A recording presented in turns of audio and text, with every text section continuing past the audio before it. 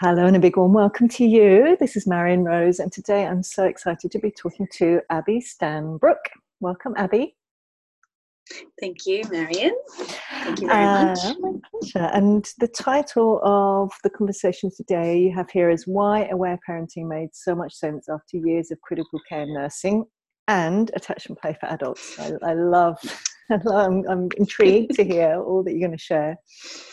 As you know, I've been asking others just about their earlier journey, what drew them to aware parenting, what resonated with you about it. I wonder if you'd like to share anything. Yes, thank you. So I came across aware parenting when I'm not sure quite, well, my daughter was 2 months old, my second child, Maisie, and I actually came across Hand in Hand Parenting first by Patty Whitfler, Parenting by Connection, I think it can be referred to as, and it was through another group actually too, through SNPN. It's a Victorian-based support group for attachment parenting, and they did a lot of slings and baby carriers and lots of lovely stuff like that. But what was happening for me and my daughter and my son as well, I realised I was really emotionally under-supported. And we'd had, a traumatic surgical birth for both the children and other things as well. So when she was 2 months old and she was really crying a lot, I read something and I was like, hang on a minute, this sounds interesting. And then I just devoured a lot of Hand in Hand information, and I've been listening to conversations with the other Aware Parenting tribe members, and really resonate with that whole light bulb, insanely good feeling I got when I read about aware parenting and how we can listen to our children and how it can be healing. Yeah. Hey. I was like, yes. Yay. Yay. Oh, so good. I still get tingles. Oh, I love that. Yes. And you've been an aware parenting instructor for a while as well now. Yes. Share a little bit about that. Is it a year? Yeah, almost a year. Yes. Yeah. Yes, well, I came up to Byron Bay and did the workshop with yourself and Lael, that was amazing. Oh my gosh. So good. And then afterwards, I waited a little while and then applied to Aletha Salter. And I've done a few things here and there. A few workshops and a few online courses and offerings. Yay. And things. Yay! Yeah. And that's been really good. And it's nice to have the sort of instructorship and to have done the work for it. Not that it was work, but as in the preparation and application and yes. So I'd love to invite you to move around to the main two topics. So you clearly, what have you got exactly? I know you work crit care. You've been a critical care nurse for years. So tell me about that and how the aware parenting did make so much sense, given that you'd had all that.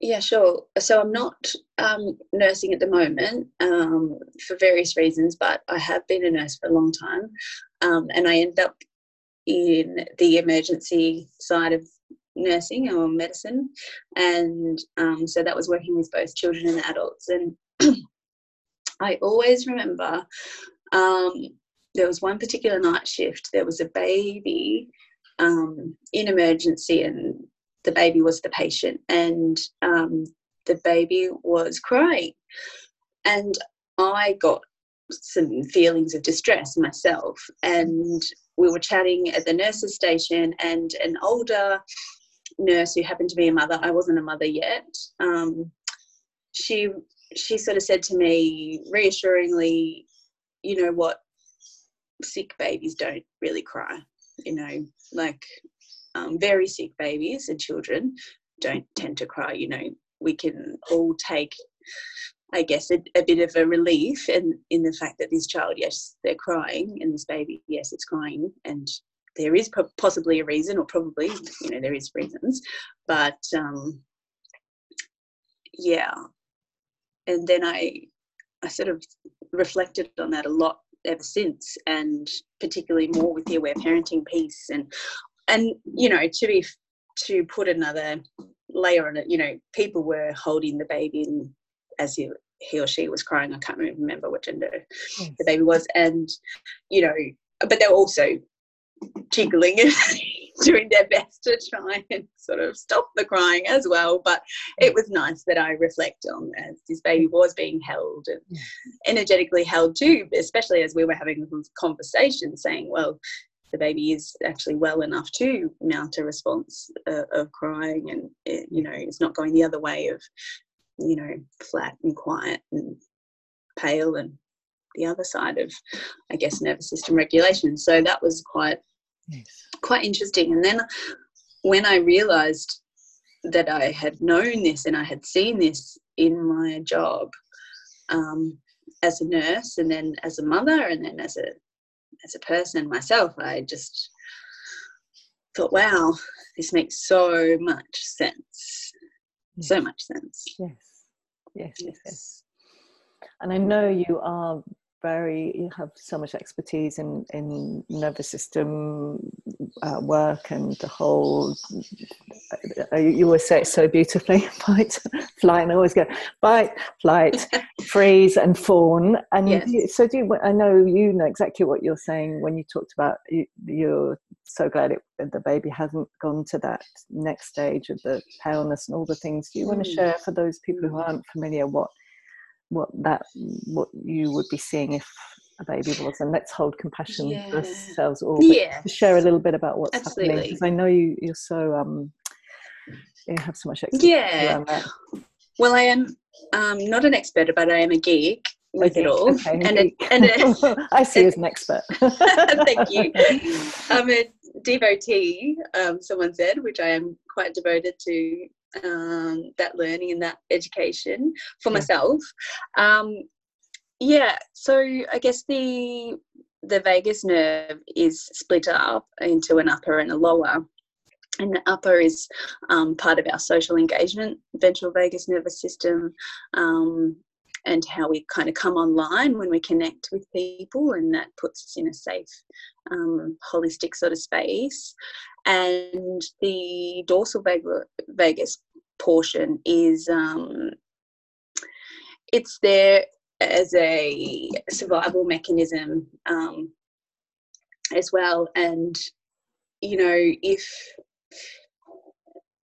the obviously a lot of time people come to hospital, or particularly emergency because something is wrong, and if that part of the vagus nerve kind of gets stimulated too much, or if there's no sort of, the person doesn't have a safe holding space to express feelings or emotions, or it doesn't, that perception is there's no connection there, then the vagus nerve can take over and kind of go into more of like a freeze state, which is like an animal freezing when it's threatened to death, really. And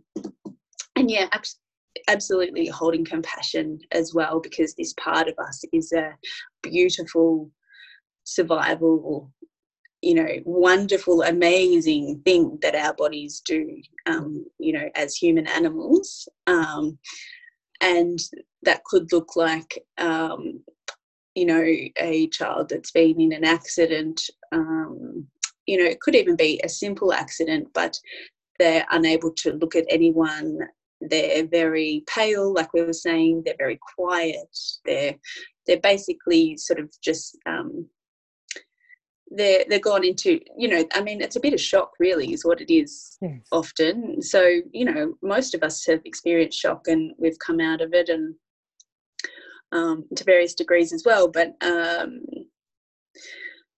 it's a state where we really it's best to only be in it for a minimal amount of time. And I think in our culture and what we've come from, as you know, I'm talking about sort of my family culture, but the bigger culture as well, that we haven't realised that there's these amazing ways we can come out of it, and one of them is crying with a person there holding us and energetically holding us as well. Yep.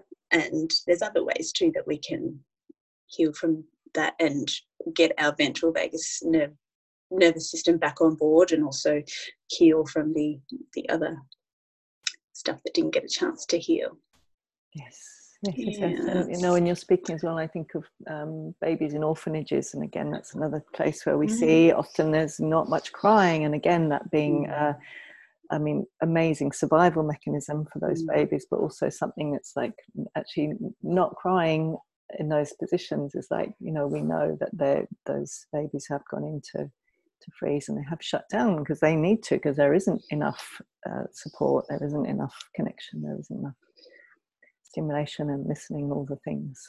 So yes, and you just bring up too, like on reflection, my first child, my son, he didn't cry that much as a baby, and part of me, you know, like I'm compassionate and I'm empathetic to all these parts of me, but part of me thought, well done, you know, you've got a good baby and a good child who doesn't cry and who happily gets passed around the room and not a peep. And, you know, I'm like, a huge part of me, I felt connection and love, and you know, I did feel attachment and all that sort of thing as well. But now that I reflect back on it, I'm like, I took that to be a good thing, when, you know, there's a whole lot of information now that we know, and now that I know that, and, you know, he also had a surgical birth and things too. So I certainly know now that he had some tears to cry and some feelings about it. And it's interesting. I find it interesting how our culture has deemed, you know, if a baby is good by whether it cries or whether it sleeps or all these types of things. And we run around like headless chooks often, trying to solve these things that, you know, like someone else said in another one of the aware parenting conversations, you know, there's another way, there's other options.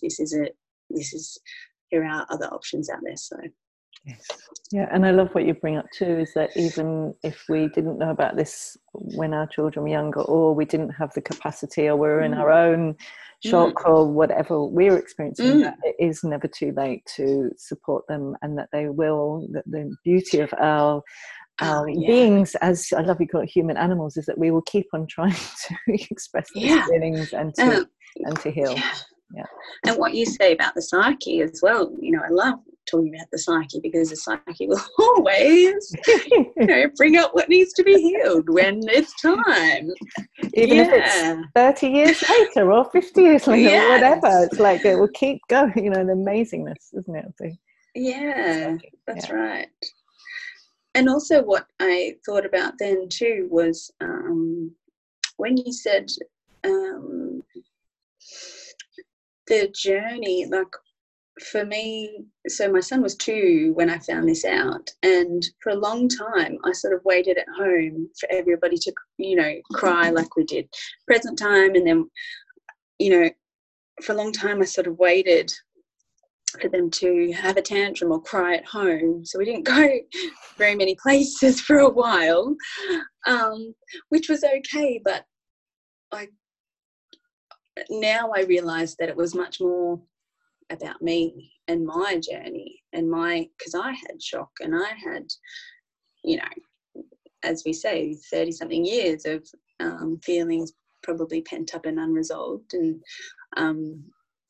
so I love that point about it may not be the right time, or we can only do what we can. And often when I'm thinking about helping other families, I feel like the parents' support is a huge kind of factor within, you know, what behaviours are being shown and that type of thing. Yes, so important. Yes. Anything you want to bring back in terms of the things you saw and like just the beauty, for sure, the beauty of the body and the psyche. Yeah, for a while, one of my roles as a nurse was helping medical students. Which was lovely to do that, and they had to take long histories from patients, and reflecting on that now, I really saw how when somebody sat down, engaged with a person who was usually an inpatient, so they'd been there for a while, and they really got into detail about their life and their history and the event that brought them there, I actually really saw a lot of healing through that as well. And it was so lovely because the medical students were such great listeners and saw this exchange going on, and I just really got this sense how beneficial it was. And often the medical students would pick up things that other practitioners hadn't, because they had this, you know, almost like a pro forma to go through. And that was really nice. And you know, often, you know, people would be emotional or they'd be laughing the whole time, joking as well, and that type of thing was really lovely to see. And the other part too is the attachment play side, particularly for children. We didn't have a play therapist in our department, but we were encouraged to do to play with children when we could. Which is nice. And when I did a little bit of work last year, I really ramped it up. Any child I saw, I was playing peekaboo, and I was really playing power reversal games a lot, and I saw a lot of connection. And I also observed too, other people weren't comfortable at times.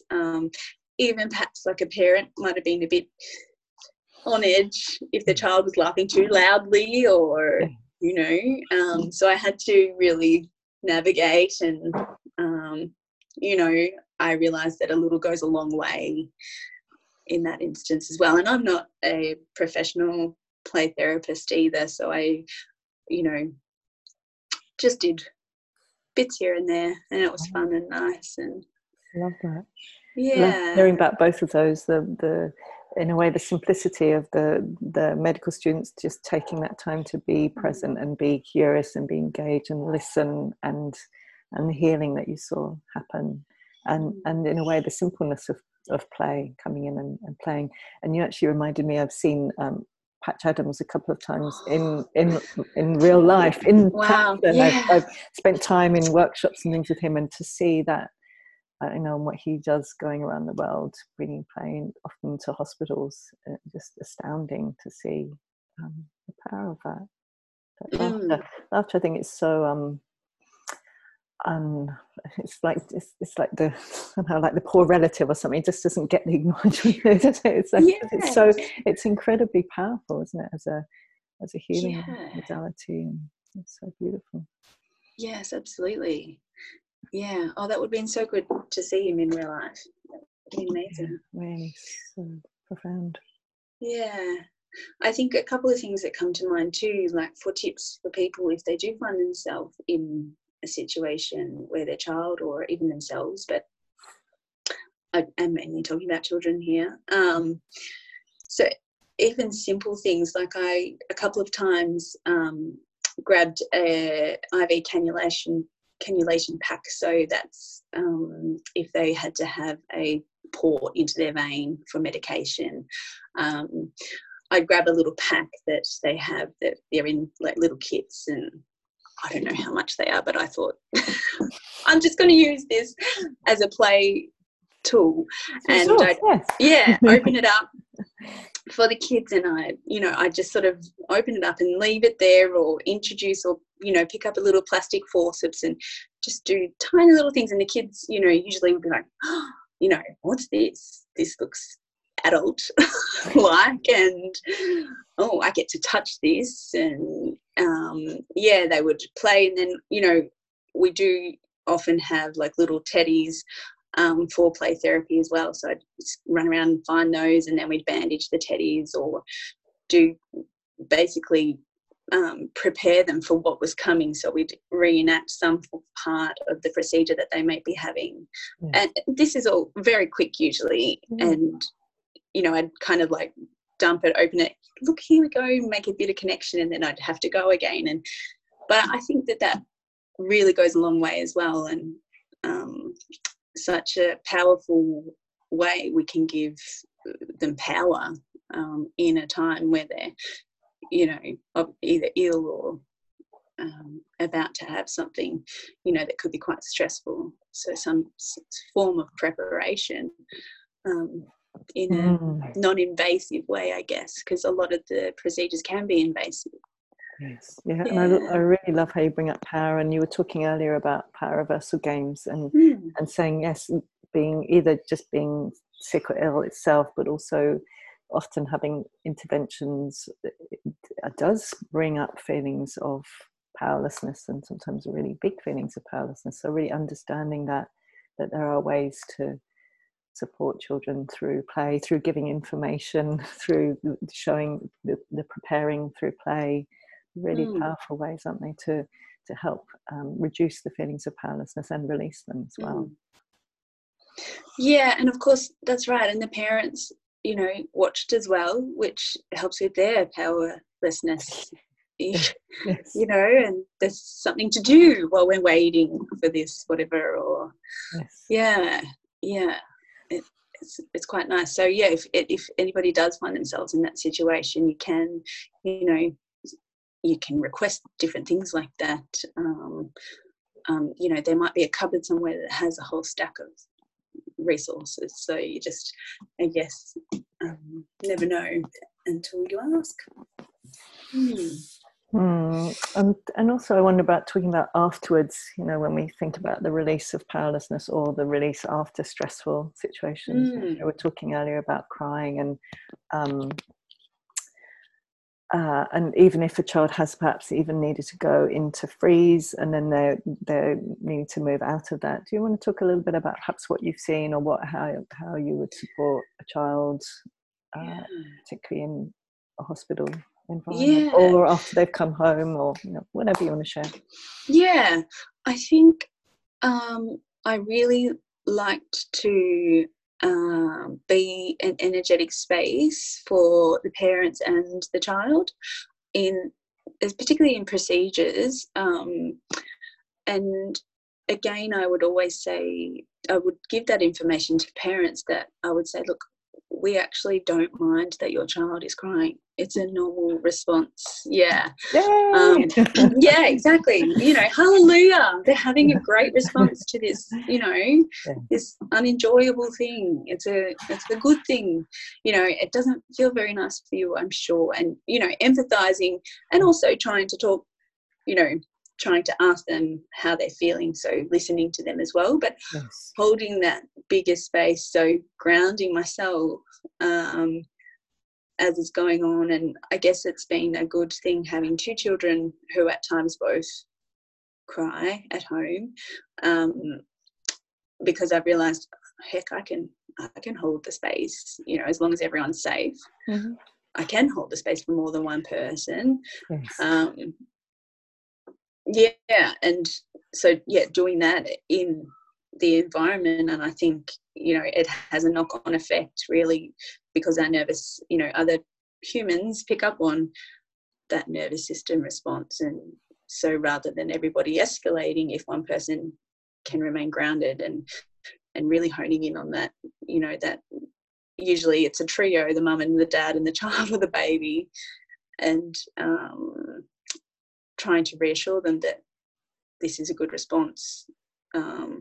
And saying as well, often I would say, really sick babies do not cry. You know, I know this is very distressing, and they are in distress, but it will be okay. Just kind of really keeping it simple for that time, and I guess it's energetically too. What you convey isn't perhaps so much the words as well. It's how you are feeling in your body about it as well. Oh, I love imagining you being that person. And I was thinking, wouldn't it be wonderful if that was just a regular part of medical training, and the training for all people who are anything to do with children or adults around the body. You know, it's just well known, all of this information. It makes a huge amount of difference, doesn't it, if someone's there who is the calm, loving presence, who is welcoming the feelings, who is giving the information, who's holding the space. I mean, it makes everything completely different. Yeah. Yes, that is a lovely vision. Yes, I'm holding that vision. Yeah, me too. Me too now. I'm kind of like... You're setting up a training for nurses. As a start. Maybe we could roll out these podcasts in the way or something. That would be great.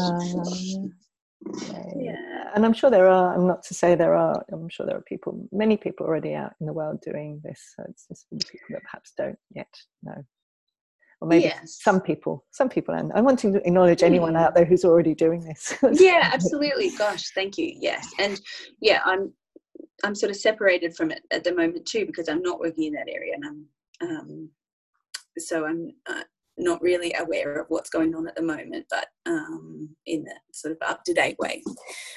But I think it is the ripples are out there. We're seeing change.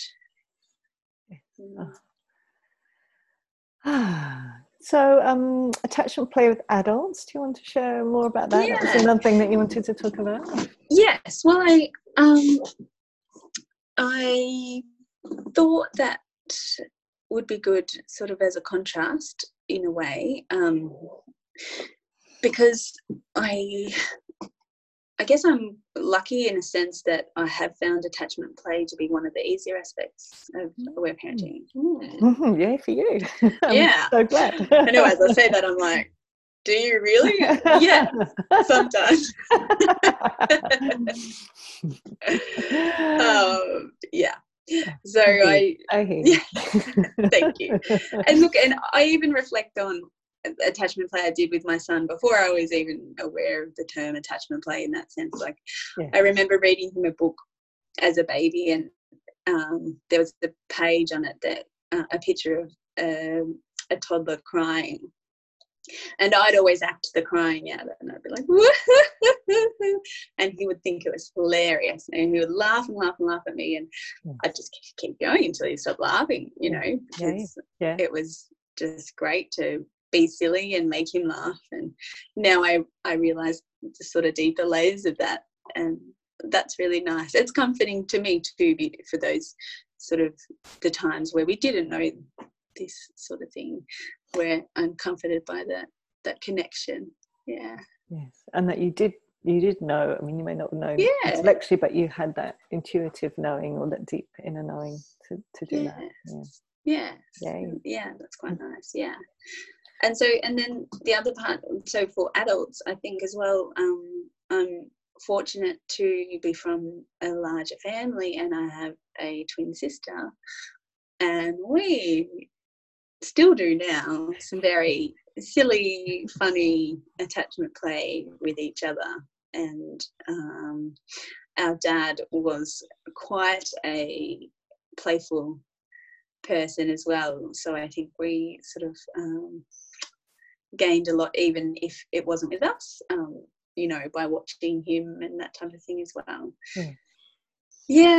So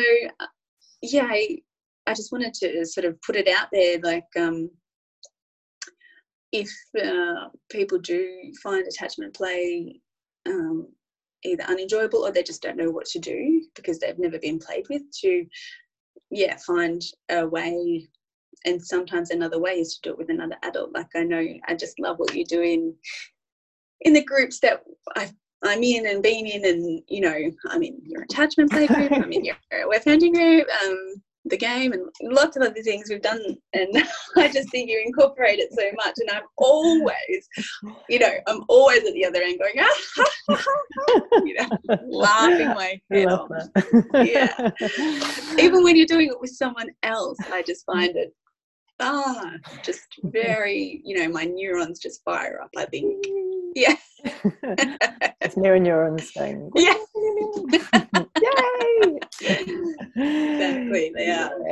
I love that you're laughing, even talking about laughing, isn't it? It's just that beautiful. Again, I think one of the things you really bring is that naturalness and normalness of all of these things, that they are natural, normal things, and it's just our culture that's disconnected them from us, and that's what I get from you, is that sense of laughter actually is so natural and normal. It's just that often we may need to re-experience it, or connect, or see other adults in particular being playful, in order to release what we have around.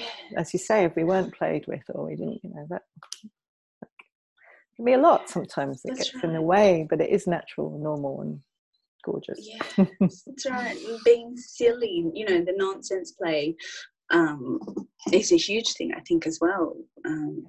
And I do really hold compassion too, because what came up for me just then, I was like, well, some people are actually just really exhausted and just don't want to play, and totally hear that, and I have been there, and I am often there, so I just want to get that said. Such a big yes. I remember for months when I was having a hard time when my younger parenting years, I'd be like, I'm just going to totally let myself not do any play for ages, or any kind of rambunctious laughter play. I could do more kind of quiet, but I was like, it's fine.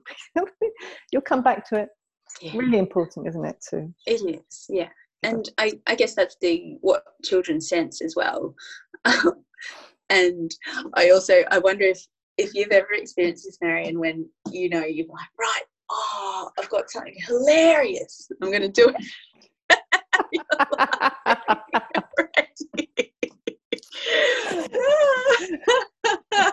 And you do it, and it falls flat on its bum, and your kids don't even laugh.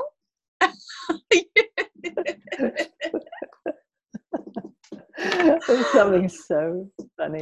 I knew exactly what you're going to say. I love it.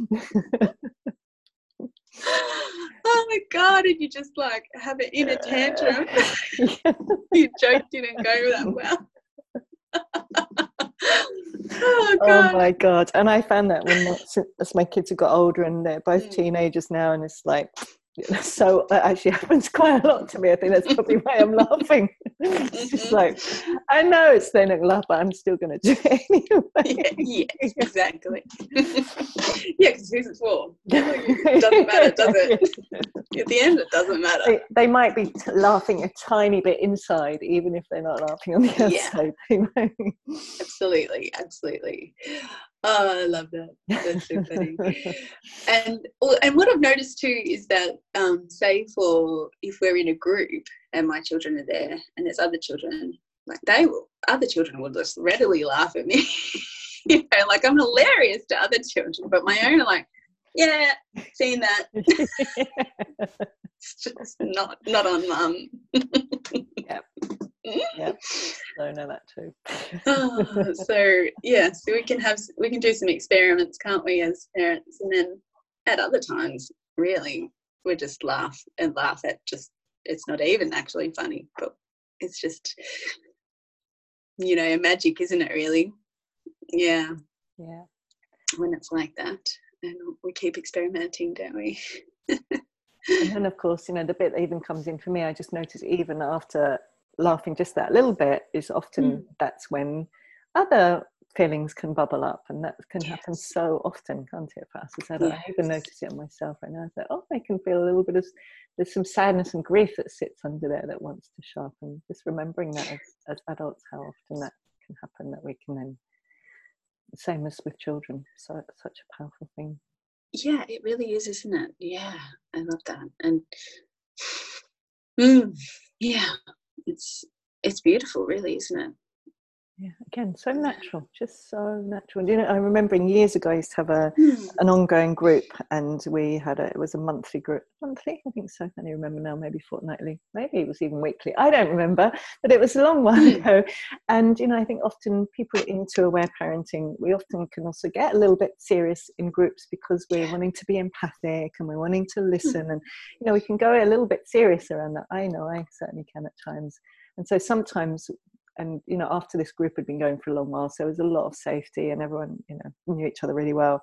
Sometimes we'd start off with actually kind of really jokey stuff, and we might start off saying, I'm not going to be empathic with you. And, you know, we'd start saying all these funny, so we'd all just everyone put it into the circle. And I've just had enough with empathy, you know, just, you know, no, I'm not this, you know, just all this stuff we'd share in the circle. And after that, and there'll be so much laughter because, you know, but everyone's working really hard to be empathic with their kids and listen to their feelings and do and meet everyone's needs, and it can be quite a lot to do that. So coming into the group and doing all that stuff, and then usually after all the laughter, then someone would then move so beautifully into the tears, because that's how it happens, isn't it? Connection, laughter, and then beautiful. And I just remembered like memories from the workshop in Byron Bay with you and Leil come up then, because I found that we did a lot of that. That was great. Yeah. And I guess the power of even so my sister and I, you know, we've done this for years. Like I remember before we'd go to bed at night, we'd be just cracking up each other. We'd be playing, we'd be joking, we'd be laughing. You know, our parents would be like, "Go to bed, girls," and we'd be, you know. And I remember that as a way to go to sleep. It was an unconscious relaxation mechanism. Amazing. Yeah.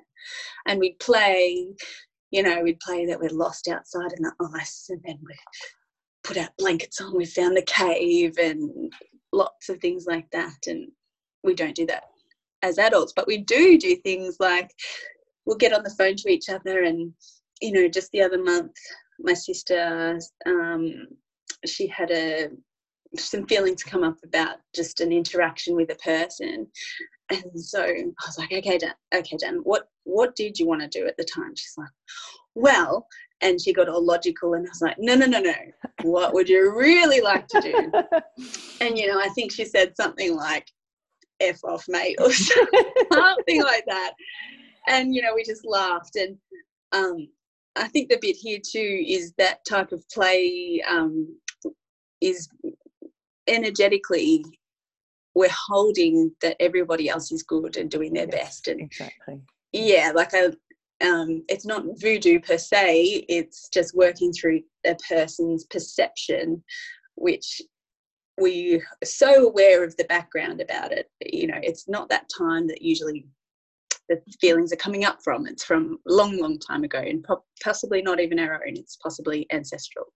So holding that, you know, in our field while we're having imaginary mud fights with someone, and, you know, really smushing it in their face, and, you know, that whole imaginary and envisioning things, you know, our brain actually believes what we're doing. So we do get a relief in our body. We do get to complete some of those energies that didn't get to be completed, even in just a bit of a daydream almost. I don't even know what to call it.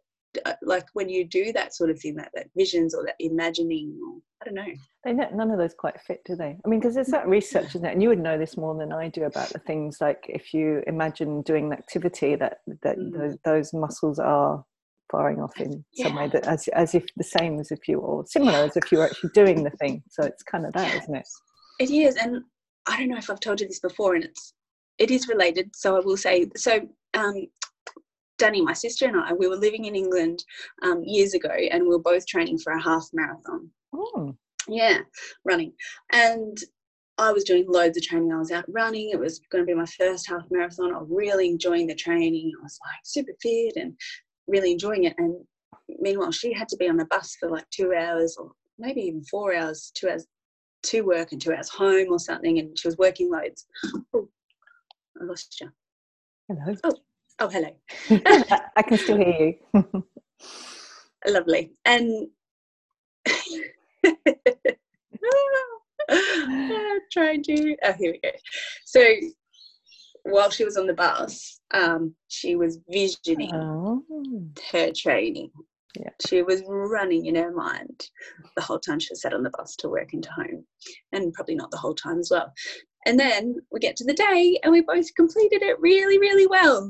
And she did this half marathon after this visioneering, imagination, amazing running. Yeah. And we both, you know, this was years ago before we were parents. You know, we both really took a lot from that, of the power of that kind of thing. Yeah. Very powerful. Love that. I'm loving talking to you because I'm having all kinds of memories. I remember when the father of my children and I, we'd split up, and you know, there's clearly some big feelings there, but you know, we were also processing it really enjoyably. But I remember that we were on, actually it was in the AwP parenting, the first AwP parenting camp that we had in Australia, and there was a big lake there, and there were kayaks, and there were these huge water jet things, you know, water pistol-y things, massive, you know, those really big ones. And at one point he was in the I don't know, maybe we were both in the car. I can't remember the exact details, but I remember we were just shooting each other with water over and over again, and just laughing hysterically, and just so enjoying that opportunity of just like really doing it through the play and the laughter. It's really good. Oh, that's awesome. Yeah. Oh, that's yummy. So good, isn't it? That play and I mean, yeah, and it's not just for the kids, is it? It's for us. It's for us, so for us.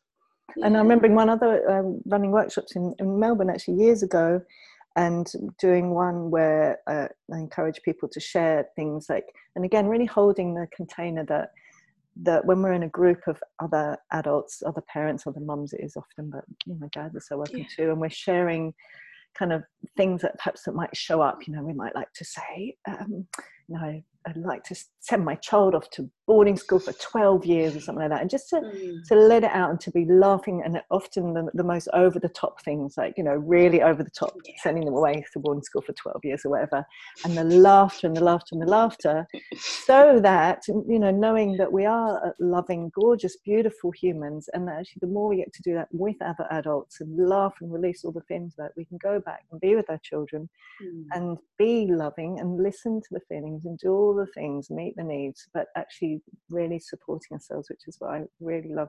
The space you hold for that is just to find ways of expressing these energies in safe spaces, so that we are not holding them in our bodies, so that we have more capacity to be with our children. Absolutely. I think that's it, isn't it? The holding piece is the clincher, you know, it's the what.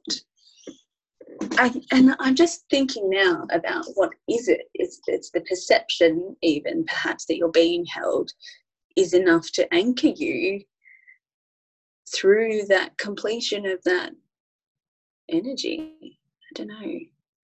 It's great, isn't it? And I find it very healing to not only play, but also, as I said, and even listening and watching others play, I find it healing as well. It must be quantum something. It's just transcends, doesn't it? I love my technical terms. I love your technical. I love the technical terms. I always think of His Holiness the Dalai Lama as well, and how that energy of, like, you know, and you know, the amount that I'm imagining when you talk about quantum, like holding for his people and all the trauma and terrible things they've been through, and yet that little chuckle and that just gorgeous joy that exudes from him. Well, it's something that I very much picked up on when I first came across your stuff online, Marion. I think, I really have that energetic radar, I guess, or I received that from you, you know, that it's such a amazing foundational compassion for everyone, even if we're not following aware parenting, and we're not, you know, it's a blanket, you know. I felt that immediately, and I was so drawn to you and your work. And thank you. I'm so touched. You. Yeah, you've helped me see something as well, which is, you know, I do all that and not. I used to be really serious, and now often you'll see me in things, won't you? And I'll be going, woo, you know, do funny things with my hands, or I'm love really it. And so your into singing, that. I've noticed as well. Your lovely singing. I love hearing it. It's amazing. I've noticed that too. It's beautiful. So thank you for helping me realise. Yeah, that's great. Thank you. Thank you. Yeah. So back to you. Tell us about what you're doing and what people can do with you. Are you going to share anything about the food thing? Oh yes, yeah. So I have my mini immersion. So we mean mini immersion. Yes, I have that as an offering via my website. It's a mini immersion on the book Kids, Carrots and Candy, and it's written by, I didn't look that up before, I've written it so many times and now it's gone from my head as well. It's quite a tricky name, that's why we don't there's two lovely ladies that wrote it, two psychologists I think they are. My apologies, I cannot remember the name, but it is on the website and under the things. Isn't that funny? We can bring in some laughter because it's easy to forget names. I forget names all the time. Totally, it is, and it is written down somewhere. So, so it's a course. Yes, it's a 5-day course, but it's already there, so you can binge the videos and interact. And it's on intuitive eating, basically, for your family. It's the book Kids, Carrots and Candy is similar to what Aletha Salter brings in Cooperative and Connected book, a aware parenting book. There's a chapter there on child-led eating. I can't remember the term Aletha uses off the top of my head. It might be child-led. She talks about eating regulation, so that's how she uses the term. So self-regulated food. I can't remember either, but the chapter's eating and ailments, isn't it? So it's perfect two that go together in terms of what you've been talking about, aren't they? That's interesting. Yes. Yes, and it's basically so the course that I have is, when I read Kids, Carrots and Candy, I needed some support with it, and because it's a way to deeply connect with yourself and your children on your eating and what you feel like, and basically very connecting with your body and experimenting as well a lot. Yes, and you know, I haven't done all the suggestions from the book. I've taken what resonates with me at the moment in our family, and in the course that's there, I've got five topics of what the book is about and the approach of intuitive eating, but also how you can find resourcing through that, or what's out there really to help you along with either reading that book, or you can do the course. That then you might say, well, I do want to read that book. So you don't actually have to have read the book or have it with you to do the little course of mine. So great. And your website, I will share the link as well, but yes, my website is abbeystanbrook.com, and that's AbbeyStanbrook.com. And what else have you got for people that they might be? Yes, I have. I do have so many ideas, but I'm looking at doing more mini immersions on some other books as a way to either introduce a book or help get support with reading a book, because I often find reading books, not just parenting books but other books, you sort of need that support or just want to chat to people about it. And I do really love listening partnerships from hand-in-hand parenting aspects. So I do want to do something about that, whether I'm going to do some listening partnership coaching or offering. Yes, that's coming as well. And I do really want to hold some more workshops and or circles. But at the moment, I'm kind of resourcing myself as well after some sort of intense therapy for myself and my kids. So I'm just, feeling into it all and modelling as well, isn't it? And that's so important. You're modelling what you're sharing, which is resourcing yourself, making sure that you are in that place. Yeah. Well, thank you. That landed really well. Oh, I'm so glad.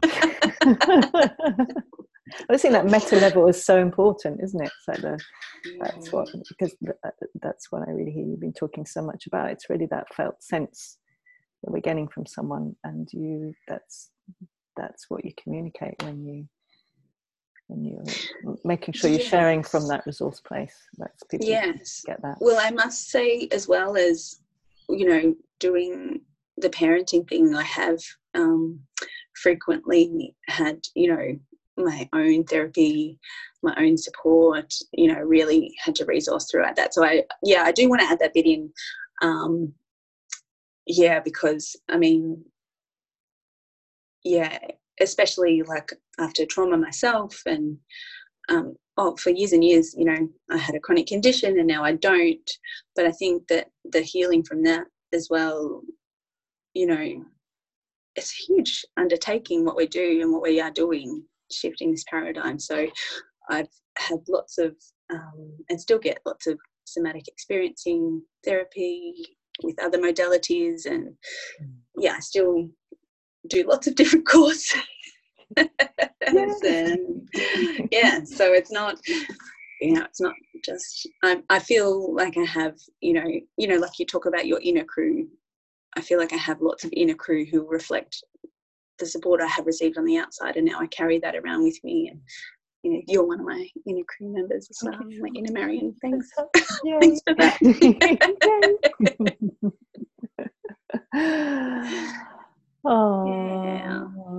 So is there anything else that once we press stop on the record that you think, I really wanted to say that and I haven't said it? Anything else that's jumping, or anything that you would like to offer to parents listening to this as an invitation or as something to go away with? I think directly related to that is, I have heard other people say this too, and it's really resonated with me, is that we really, as parents, need to almost have that meta level look at how well we are feeling, how well we are taking care of ourselves. And I don't just mean self-care. I'm actually almost at the point of actually the other way. We need to care from others as well. So we need to, when we can, seek that as well. I think that's a wonderful way to, and I guess that speaks to what we have been talking about as well, even playing with an adult or finding someone who will just be a bit loopy with you, or watching a loopy movie, TV show.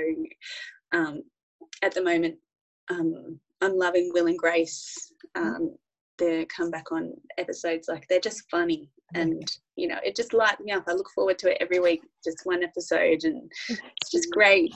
So find a way to really look after ourselves as though we were our own children. We're putting so much time and effort into our beautiful, lovely darlings, but we, I think we need to do that for ourselves as well. Yay. What were you going to say? I'll take some of my own suggestions. You can never hear it too many times. Yeah, that's right.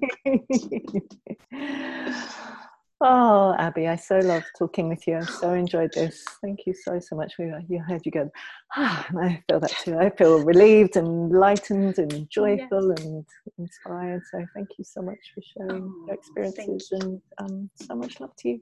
Yes, thanks so much, Marion. Bye. Thank you. Bye.